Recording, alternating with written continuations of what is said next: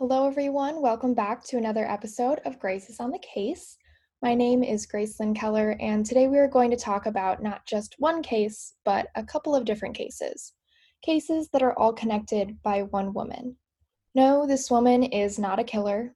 This woman is known as the mother of modern forensic science.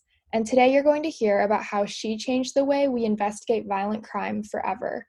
Back during a time when women were not even allowed to become investigators, or really be educated for that matter.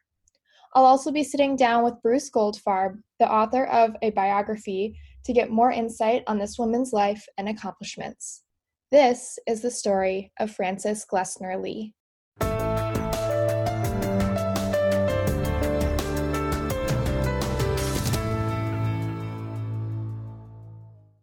So like I said, Frances Glessner Lee rose to become extremely respected in both the forensic science and criminal investigation fields, despite being the exact opposite of the kind of person that was accepted as an investigator or scientist in her time, which was the early to mid 20th century.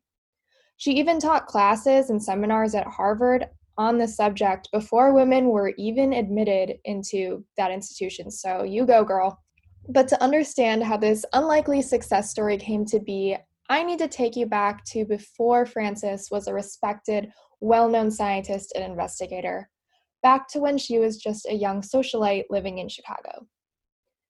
My sources for this episode include Bruce Goldfarb's book, 18 Tiny Deaths, as well as Bruce Goldfarb himself, the Wikipedia page about Glessner Lee, Blewett Harrison Lee, the Nutshell Studies of Unexplained Death, an NPR article on Glessner Lee, and a New York Times article about Glessner Lee and her models. You can find the link to all of these sources on the show's website, gracesontheCasePodcast.com. So Frances was born on March 25th, 1878, to an elite family in Chicago, Illinois.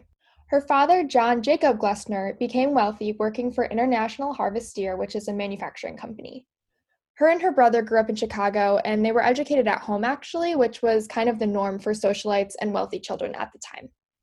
As a young woman, Frances was intrigued by the Sherlock Holmes series, which is often chalked up to her perfectionist nature.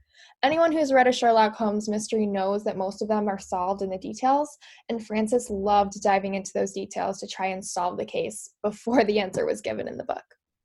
In 1898, Frances married Blewett Harrison Lee, an attorney and professor of law at Northwestern University and the University of Chicago, who also helped found the Harvard Law Review.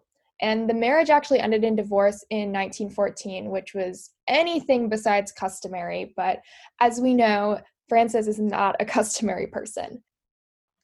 After this divorce, Frances began a career in legal medicine. But it's noted for many years that Frances spent a lot of time wishing that she could become a forensic investigator, which that field was kind of just in its infancy at the time, and it was locked shut by men, specifically who were in the police force at the time. Because this field was dominated by men, and the time period was also heavily influenced by female discrimination in most careers, Frances was stuck for a good amount of time where she was. But she kept many friends who worked in the field and spent a lot of time with them, asking questions, observing their work, keeping them close. Then, in the early 1930s, Frances inherited control of her father's fortune from International Harvester, which she used to fund her interest in the study of violent crime and unexplained death. She used a large part of her inheritance to actually establish a legal medicine department under the medical school at Harvard, as well as fund other projects related to her eventual career in forensic science. So because Frances had a lot of connections within the forensic science community and at these very esteemed institutions such as Harvard, I mean, her brother graduated from there. Her husband, while he didn't graduate from Harvard, was part of the founding members of the Harvard Law Review, and she just had a lot of other colleagues in these areas. She was actually able to kind of get around some of that discrimination at the time. Now, I'm sure she experienced her fair share of discrimination, as all females did at the time, especially those trying to break that glass ceiling. But she was able to use her charisma and her connections, which she is noted to be a very, very charismatic person. She was able to use that to kind of shimmy around some of those disbeliefs that women could not do science or do anything related to those fields, and kind of carve herself a little path and a little niche into this community, which I think is so, so cool. And it's actually said that much of Frances's inspiration and interest into the investigation of violent crime came from one of her brother's classmates at Harvard, whose name was George Burgess McGrath. He was a medical student at the time. McGrath actually went on to become the chief medical examiner in the city of Boston, and together they lobbied to have coroners replaced with medical professionals, which was an issue that was going on prior to their successful lobbying.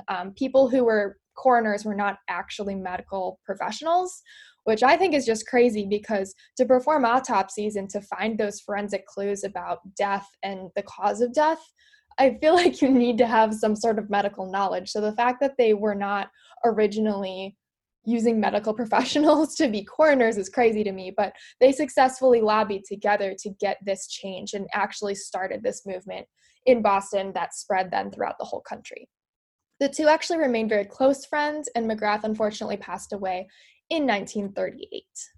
After McGrath's passing, Frances began a new project, which would actually become the reason behind her title, The Mother of Modern Forensic Science. She began creating these little dioramas. They were very detailed and crafted, complete with furniture, working doors and windows, literally everything you would find in a normal house, but built in dollhouse size. Now, I'm sure everyone has had to create some sort of like diorama or model at one point for school or some sort of show and tell activity. I know I can think of multiple times that I had to take the shoebox and make a little thing about a book. You know what I'm talking about. But Frances's dioramas were unique. They were unique because they depicted death. At the turn of the century, a common hobby among wealthy women was model making, and Frances took her skills that she learned from making dollhouses as a socialite and converted them into making small-scale models of crime scenes, which she then wanted investigators to use to be educated on evidence identification and collection without the potential disruption, which was a huge problem back in this time period. There was a lot of violent crimes going unsolved. Even after the coroners were replaced with medical professionals, there was still a lot of crime that was going unsolved because the collection and identification of potential medical evidence or even just forensic evidence in general. I mean, they didn't have DNA at all at this point, but any other kinds of evidence, that could be helpful to be able to track down a killer just wasn't being cataloged correctly because people didn't have the methods that we use now. And so Frances wanted to change this. She saw all of these victims that were not getting justice and were not catching these dangerous people who were out there possibly able to kill again. And so she wanted to take her skills and her love for forensic science, combine them, and shove her way into this field. She was known as being very belligerent in wanting to be a part of this, which I have so much respect for. I mean, when you want to do something and you put that much time and that much work and you take all those naysayers and all of those people that are telling you because of where you come from, your background, what you look like, you are not able to do something and you do it anyway, that is just absolutely amazing. And she is a total inspiration and example of just that. So while she was making these dioramas and doing all of this great stuff, she actually visited real crime scenes and autopsies so she would ensure accuracy. I mean, these things are absolutely crazy. She focused her dioramas on actual cases that were tricky to solve, such as the issue of trying to make the distinction between suicide and a possible murder or foul play, or even domestic violence cases. And a majority of the cases she studies and models that she built featured female victims. Frances completed her first one in 1946 and donated it to Harvard's legal medicine department, which she helped found. Now, I'm not sure you all understand the actual detail that this woman put into this. Each of these dioramas are so meticulously crafted, it's literally insane. I'll post some pictures of them on my show Instagram, Grace is on the Case podcast, so you can see just how crazy detailed these things are. I've been looking at pictures of them in my research for this episode, and I cannot believe, these things must have took thousands of hours to make.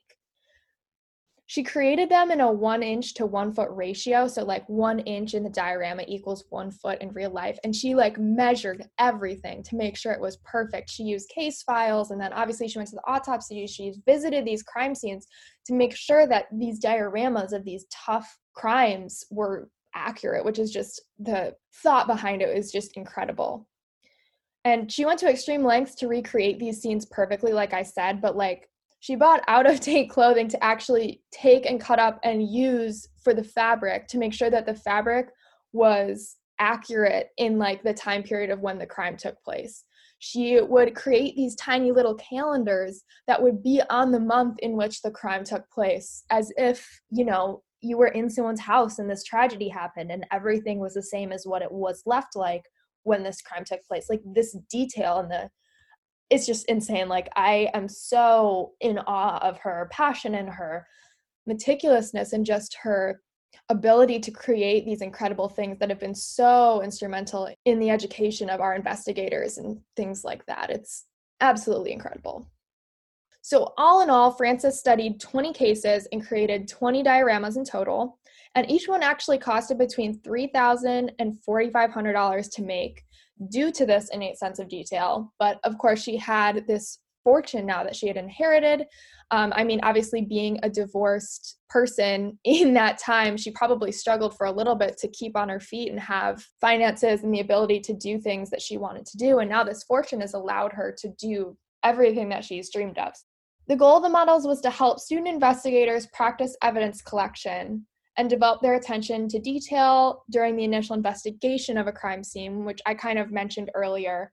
But since each diorama was meticulously crafted to resemble the real crime scene, students could gauge their talent at investigating tough crimes before ever even going out into the field, which is really, really great and just kind of a bonus, because when you take a student investigator out into the field, there's always the potential for disruption of evidence. And so to have these students learn in a model in a controlled setting where they can practice and hone their skills without the potential issue of having a disruption or some sort of evidence being, I don't want to say tampered with, but like ruined because the student doesn't know, or this person who's not fully up on the tactics needed to investigate a crime scene yet.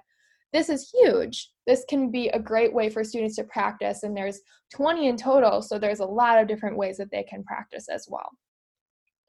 Frances's philosophy was that the purpose of forensic science was to, quote, convict the guilty, clear the innocent, and find the truth in a nutshell, end quote, which I absolutely love. And thus her dioramas were dubbed the nutshell studies of unexplained death. Throughout the 1940s and 50s, Frances actually began hosting conferences where she used the nutshell studies to teach investigators how to better identify and catalog evidence at crime scenes. These conferences were attended by detectives, investigators, and other law enforcement professionals from all over the country, and they're a huge reason why Frances is so widely known and respected in the forensic science community to this day. In 1943, Frances was named captain for the New Hampshire State Police for her work and contributions. This designation actually made her the first woman to join the National Association of Police Chiefs as well, which, you go girl again, breaking all the glass ceilings. So her models were used for educational purposes in the Harvard Legal Medicine Department until 1966. Then they were actually donated to the Maryland Medical Examiner's Office. The models are actually still used in the education of investigators today, and seminars much like the ones Frances held herself are also hosted using them. They have also been displayed at the Smithsonian Museums in Washington, D.C., and have inspired a number of fiction and nonfiction works, including an episode of CSI, an episode of NCIS, the fictional book The Dollhouse Murders, and 2 documentaries about both Frances's life and the use of the dioramas in the education of law enforcement in Maryland, and so many more works just like Bruce's book and other books, I'm sure, as well. So Frances passed away on January 27, 1962 at 83 years old, but her legacy and trailblazing in the field of forensic science and criminal investigation survives to this day. Many of her investigative techniques are still in practice, and like I said earlier, the nutshell studies are still used as well. This woman was an absolute trailblazer and broke more than one glass ceiling. Her story stands testament to the fact that there is no cookie-cutter image for what an investigator or scientist should look like, or any professional in any career for that matter. Her intelligence, passion, and drive to have her voice and ideas heard, accepted, and respected is a lesson that prevails to this day, and without her, the way we investigate and catch violent criminals may look very, very different. So, now to talk a little bit more about Frances's life, accomplishments, and legacy, I'm sitting down with Bruce Goldfarb, the author of 18 Tiny Deaths, The Untold Story of Frances Glessner Lee and the Invention of Modern Forensics. Goldfarb also oversees the home of the nutshell studies at the Chief Medical Examiner's Office in Baltimore, Maryland. Bruce, welcome to the show, and thank you so much for joining me today. Nice to talk with you, Grace. Yeah, so we're just going to jump right in here. So, your book, 18 Tiny Deaths, profiles Frances Glessner Lee and her huge contributions to modern forensic science in the World War II era. And at the time, women were highly discouraged from and often barred from even any kind of schooling or profession in the science or medical fields. And so, that being said, how did Glessner get started on this path to changing forensic science? Well, she got into it through the force of her personality. She was quite a determined woman, and she was introduced to the field through her friend George Burgess McGrath, who is the medical examiner for the Boston area.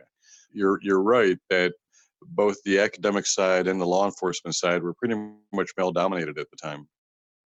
And so, how do you think that she was able to become such a trailblazer despite the heavy female discrimination? She was just really an extraordinary person. She was very, very bright, very well read. She had a command of the facts. It doesn't help to be immensely wealthy as well. Certainly, being rich and being generous with your money can open doors and get people to have meetings with you. And so she was able to do that. But then you need to be able to follow through with the facts and have a command of the subject, which she also did. And so it was the combination of her determination, her personality, and the social skills that she had been raised with, combined with the wealth to get people to pay attention to her, I think. Yeah, for sure.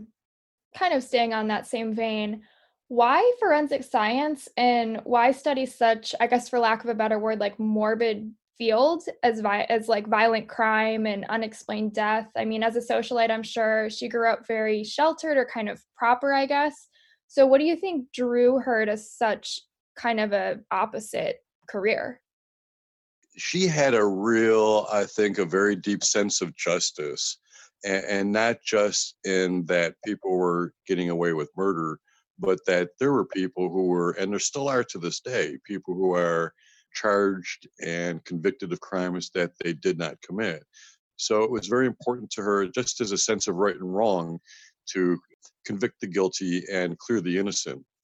And yeah, it's true that she was raised in the aesthetics of the time, and with she was learned how to sew and knit and crochet, and the family was immersed in the decorative arts and these sorts of things. But I think when she reached adulthood and hearing about George McGrath's work, and he was a medical examiner on some high profile cases like the Sacco and Vanzetti case and the 1919 Boston molasses disaster, there were just subjects of much more significance than what women talked about at the time, these social clubs. And how many times can you talk about etchings and decorative arts and these sorts of things? So I think it was things that were more weighty and more serious, and life and death and justice, it was spellbinding.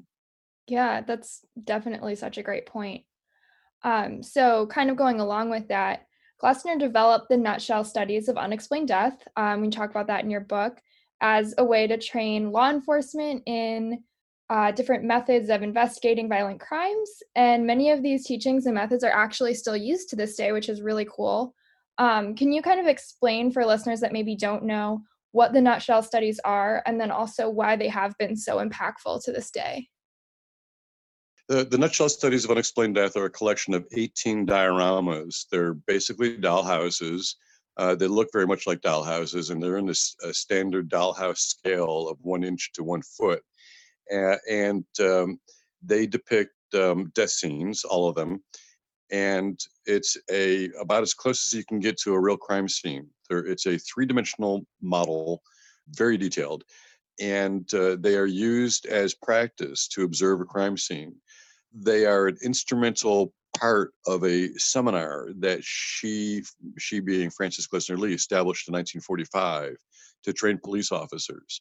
And this week-long seminar was very intensive, and it teaches them about blunt force injuries and sharp force injuries and drownings and poisonings and all these things. But really, a very, very critical piece of it is the scene itself, because the police are the first responders, and it's very important that police recognize things that may be significant in the way of evidence, so that it can be collected and preserved and processed and interpreted correctly and all these things.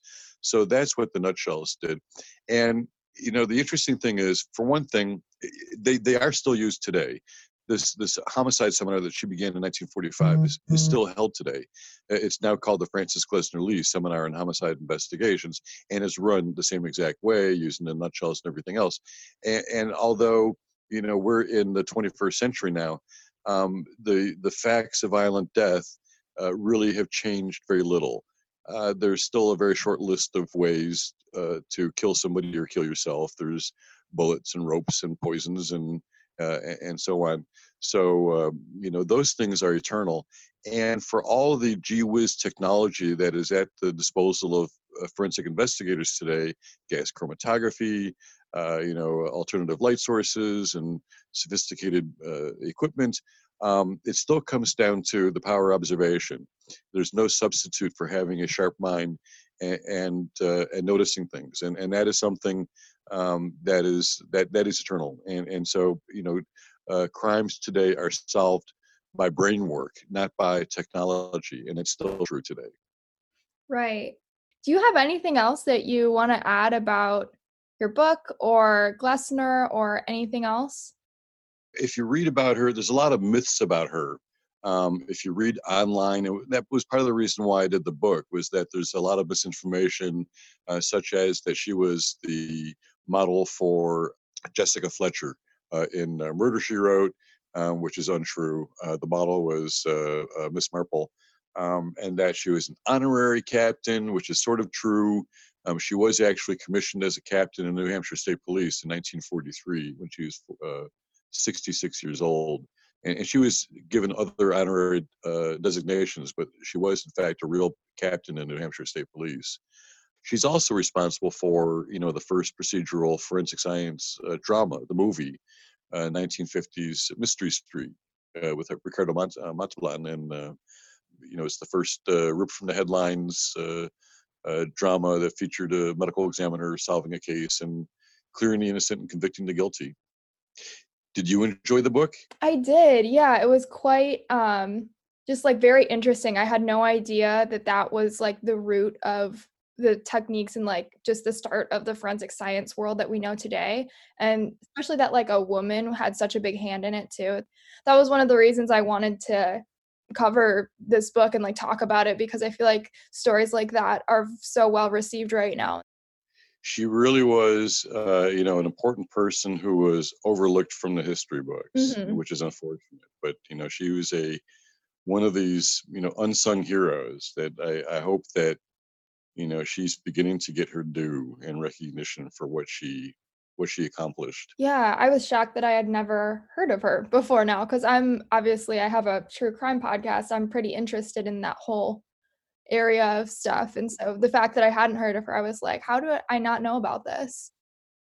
And those who do know of her primarily know of her as an eccentric older rich woman who made creepy dollhouses, and that's it. She's into the nutshell studies, but really, she was much more of an agent of change, and was really responsible for the growth of the medical examiner system and improving the death investigation in the country. So it's really so much more than just the nutshell studies. Well, thank you so much for taking the time out of your day to talk to me and discuss this amazing woman. I'm sure that everyone will love hearing about her story and all the things that she contributed to our modern scientific field. So thanks so much for being here today. I'm glad to do it, Grace. Thank you very much for having me. Of course. So that's all for this episode. Thank you so much, Bruce Goldfarb, for sitting down with me. If you're interested in reading more about Frances Glessner Lee's life and career, check out Bruce's book, 18 Tiny Deaths. And if you liked this podcast, please be sure to rate it 5 stars on whatever platform you're listening on. Leave a review if you feel like it too. It helps so much with getting the show out there and having more listeners discover it. So thanks so much for listening. I'm Gracelyn Keller, and this has been Grace is on the Case.